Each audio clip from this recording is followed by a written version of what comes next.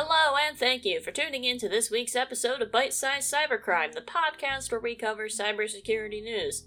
In this week, we're going to be talking about the fast fashion brand Forever 21 and a data breach that they were recently involved in that involved the personally identifiable information on 500,000 employees and former employees. So, what happened? The clothing brand recently sent a data breach notification to the Office of the Maine Attorney General, stating that over 500,000 people were impacted, over 1,000 being in the state of Maine. That figure is really only important because if over 1,000 residents of Maine are impacted in a data breach, consumer reporting agencies must be notified of the breach. Anyways, we're not yet sure how the data breaches originally happened, but we do know when they did, and there were two separate instances in January and March of this year, 2023.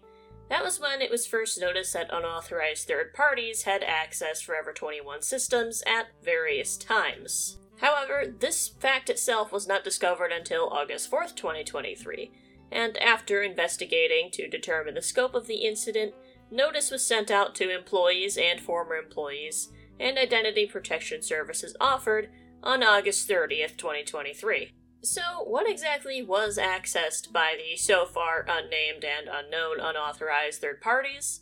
It seems that data was exfiltrated by the attackers that included names, dates of birth, social security numbers, bank account numbers, and information relating to Forever 21's health insurance plans. This type of information, especially name, date of birth, and social security number combined, can be used to steal someone's identity, which is why identity protection services were offered for a year. Although if that information does begin to circulate, a year might not be enough time. After all, the data can always be used later. Your date of birth and social security number aren't going to change, and you might change your name, but not everyone does, and if they do, it's typically only once or twice in their lifetime. And having the social security number and date of birth will make it so that previously gone-by names will also work for cases of fraud. Forever 21 commented that the incident was limited only to current and former employees, not any customers. Based on the type of data that was affected, especially the health insurance plan information, I do believe that is true. Forever 21 also said they had no evidence to suggest the stolen information had been used for fraud, and they said they ensured the hackers erased the stolen data.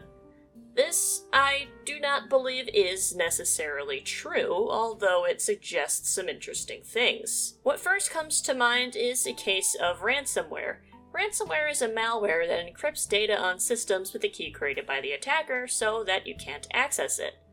Ransomware attacks also often involve stealing or exfiltration of data, so that if the company doesn't want to pay a ransom to free their data, it may be more enticing to pay that ransom if there's a threat to leak it to the public. Ransomware can be highly disruptive and can cause outages, but that's not always the case. It would also make sense that Forever 21 would make these claims if they were negotiating with a ransomware threat actor. Although they have not confirmed or denied paying a ransom as of the date of this recording, and we are still unsure what group is behind the attack at all. However, I'm unsure how Forever 21 knows for a fact that this data was deleted. How can you prove they deleted all copies and aren't hiding any somewhere or haven't already shared the data without your knowledge? Just because nothing has come up doesn't mean the data will never be used for a fraud. A lot of attacks involving PII, or personally identifiable information, may hold off on using it for some time to evade identity fraud protections provided by the breached party, which typically only last a year, which is also exactly what happened in this case.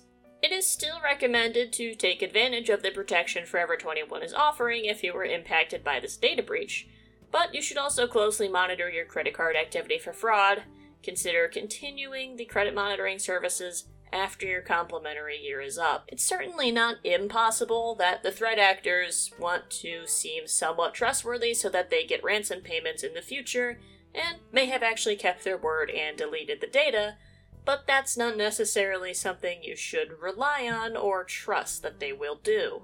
Thank you to Bleeping Computer, Dark Reading, Security Weekly, and Bitdefender for information on this data breach and the implications.